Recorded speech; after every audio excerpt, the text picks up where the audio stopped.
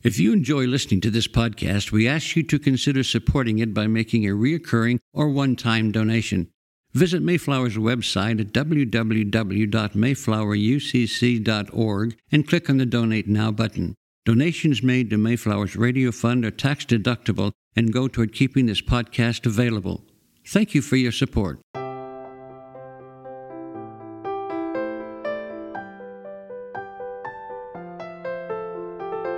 The sermon you are about to hear was preached at Mayflower Congregational UCC Church of Oklahoma City, one of America's premier liberal Protestant pulpits.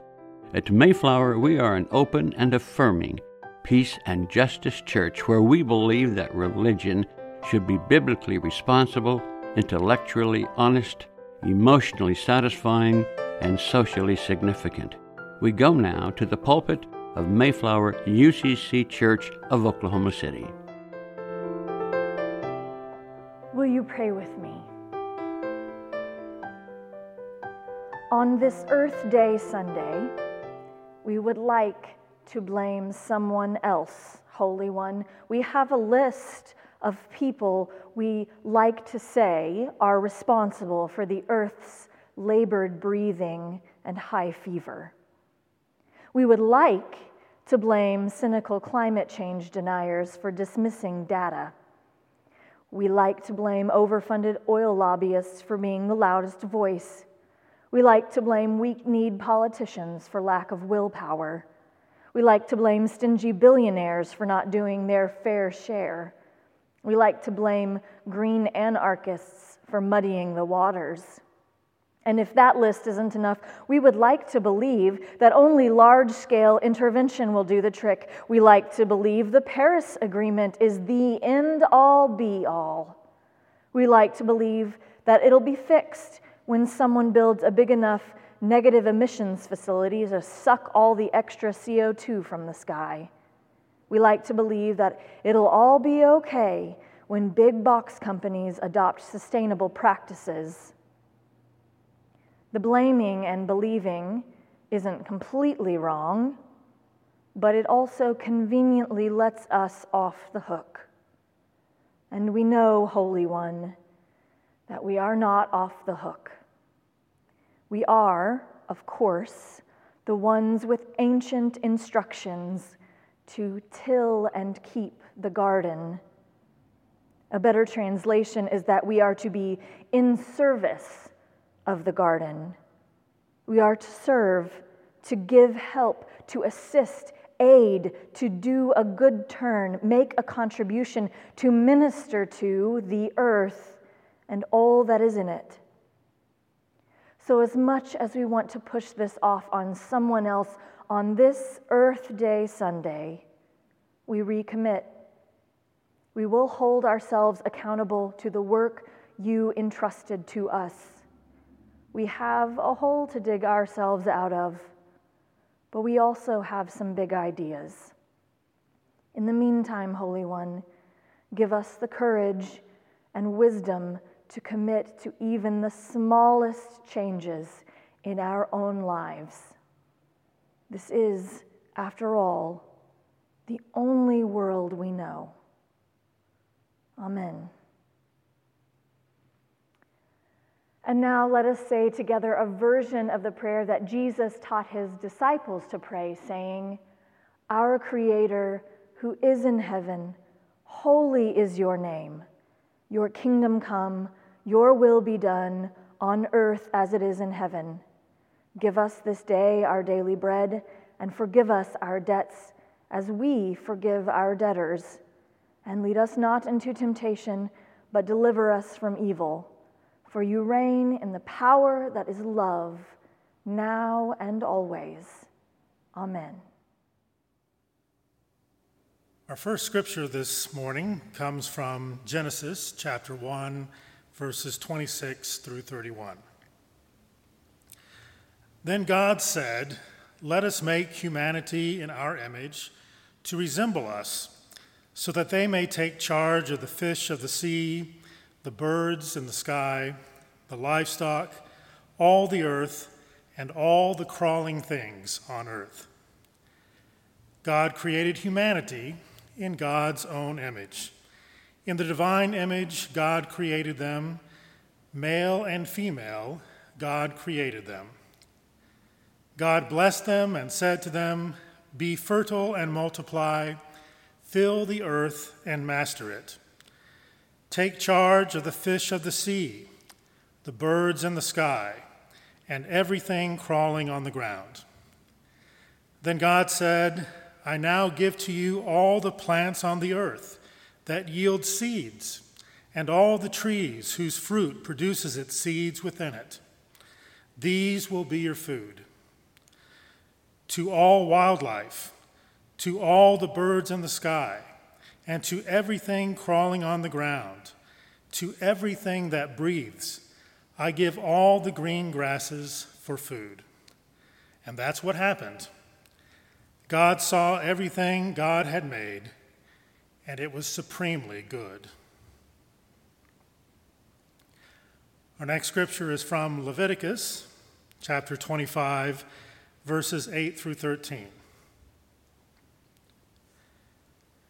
Count off 7 weeks of years, that is 7 times 7, so that the 7 weeks of years totals 49 years. Then have the trumpet blown on the 10th day of the 7th month. Have the trumpet blown throughout your land on the day of reconciliation.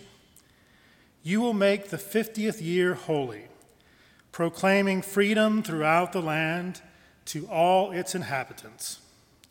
It will be a jubilee year for you. Each of you must return to your family property and to your extended family. The 50th year will be a jubilee year for you. Do not plant, do not harvest the secondary growth, and do not gather from the freely growing vines, because it is a jubilee. It will be holy to you. You can only eat the produce directly out of the field. Each of you must return to your family property in this year of jubilee. The third reading is from 1 Timothy chapter 6, verses 7 through 10. We didn't bring anything into the world, so we can't take anything out of it.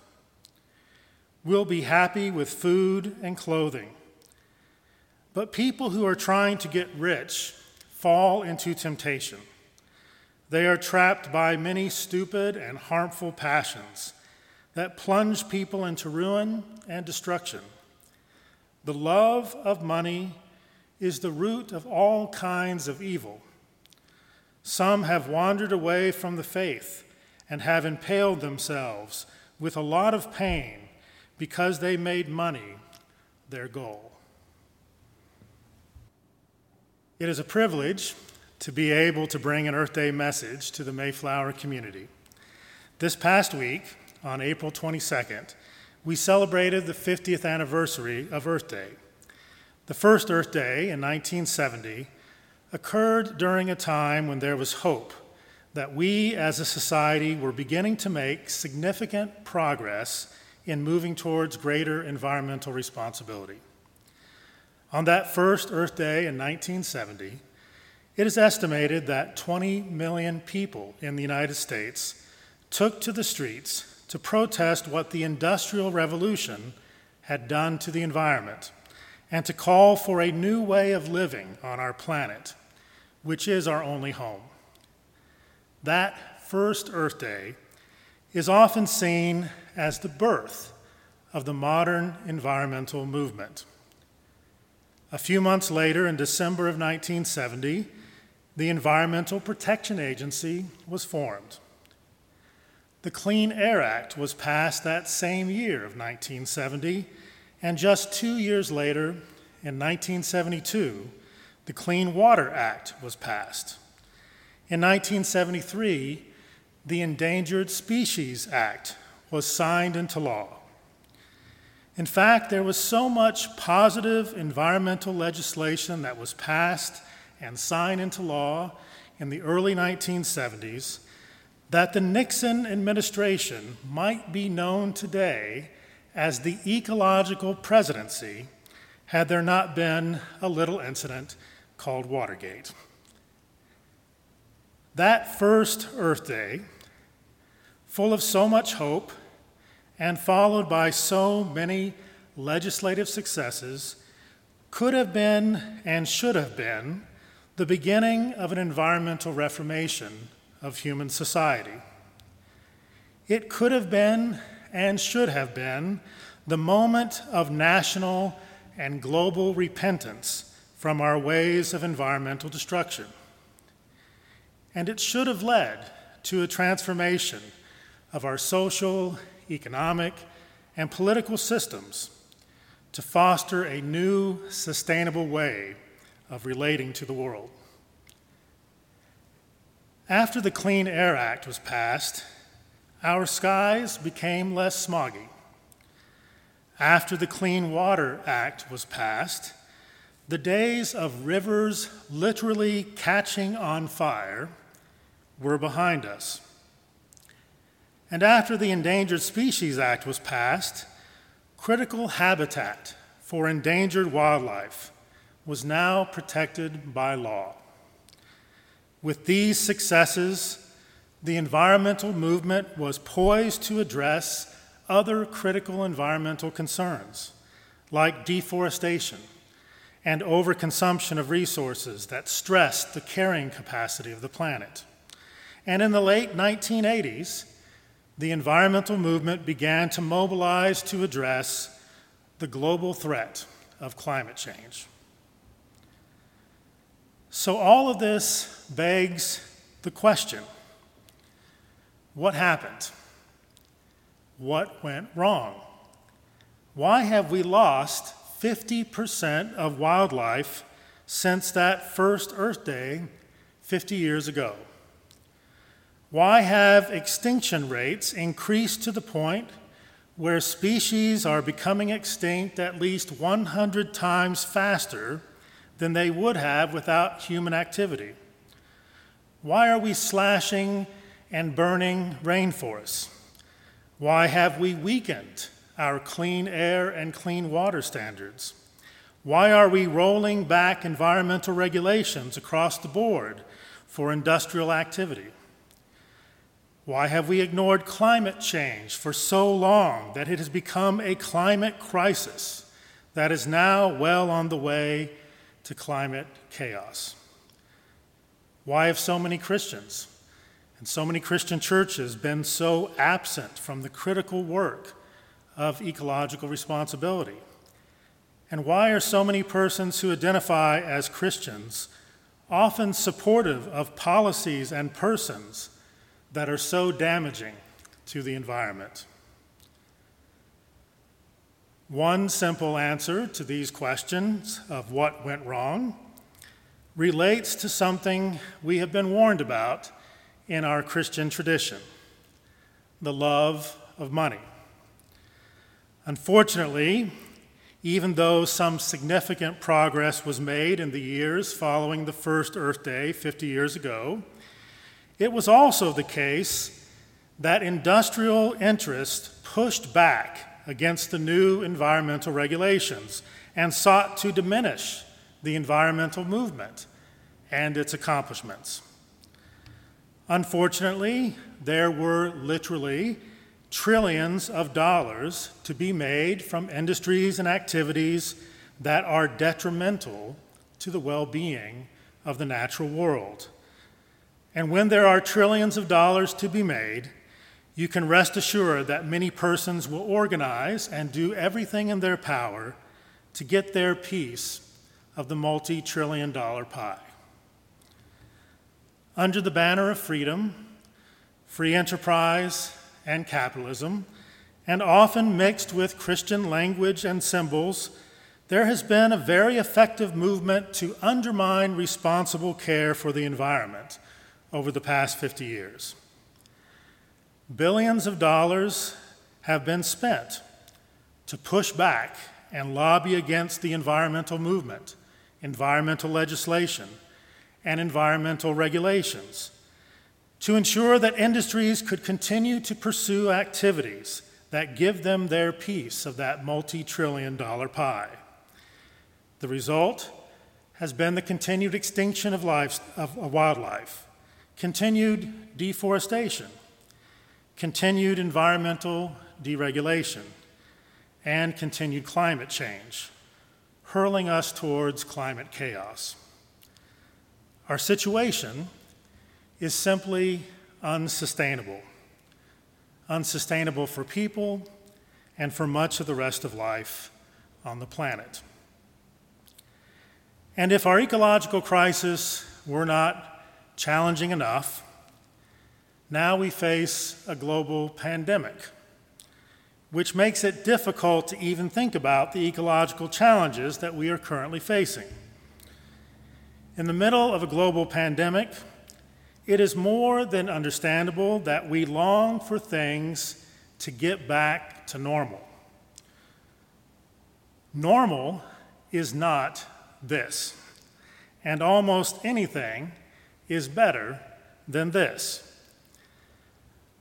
But if all we do is get back to normal, are we really getting where we need to be? Isn't it the case that normal is both unjust and unsustainable? Normal is what has created the crisis that our human community and the ecological community are now facing.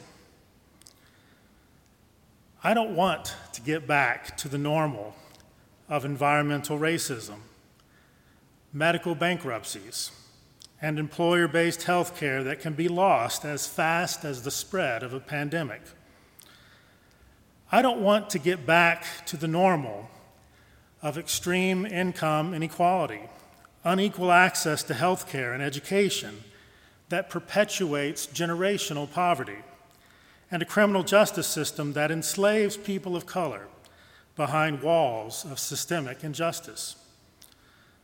I don't want to get back to the normal in which essential workers are paid unlivable wages and forced to work 2 or 3 jobs to avoid living on the streets.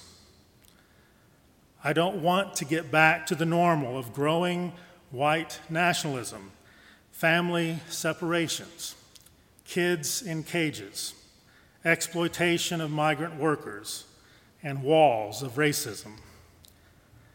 I don't want to get back to the normal of unsustainable overconsumption, torture chambers of concentrated animal feed operations, and a climate crisis denial that's hurling us towards climate chaos and threatens so much of life on Earth. If normal is all we can get back to as we work through this pandemic, then we will simply perpetuate a world in which the most vulnerable among us and the planet itself will continue to suffer. And we miss an opportunity to bring regeneration to both our human and ecological communities. The systems and the structures that make so many people of color and other persons who don't have adequate access to economic opportunity and quality health care and make them much more vulnerable to this pandemic, these systems must be transformed if there is to be anything approaching resurrection from these days of death. I want us all to get through this pandemic with the least amount of suffering and the least amount of death. But I don't want to get back to the normal that perpetuates the open and festering wound of systemic inequality and injustice in our communities. I don't want to get back to the normal of continuing the 6th great extinction on our planet. I don't want to get back to the normal of creating an unlivable climate for generations to come. I don't want to get back to the normal of losing another 50% of wildlife over the next 50 years. I don't want to get back to the normal of allowing corporations to make trillions of dollars off of the devastation of our planet. Perhaps now, 50 years after the first Earth Day, we can begin to see clearly that wanting to get back to that kind of normal should not be accepted as being normal. As members of the Christian tradition and members of all humanity, perhaps we can all agree that what has been considered normal has not shown the love that we are called to have for our neighbors, nor has it shown the love that we are called to have for God's very good creation. I pray that we will not simply get back to normal, but that we might find the courage and the creativity to bring a new day of jubilee and justice for both people and the planet. Amen.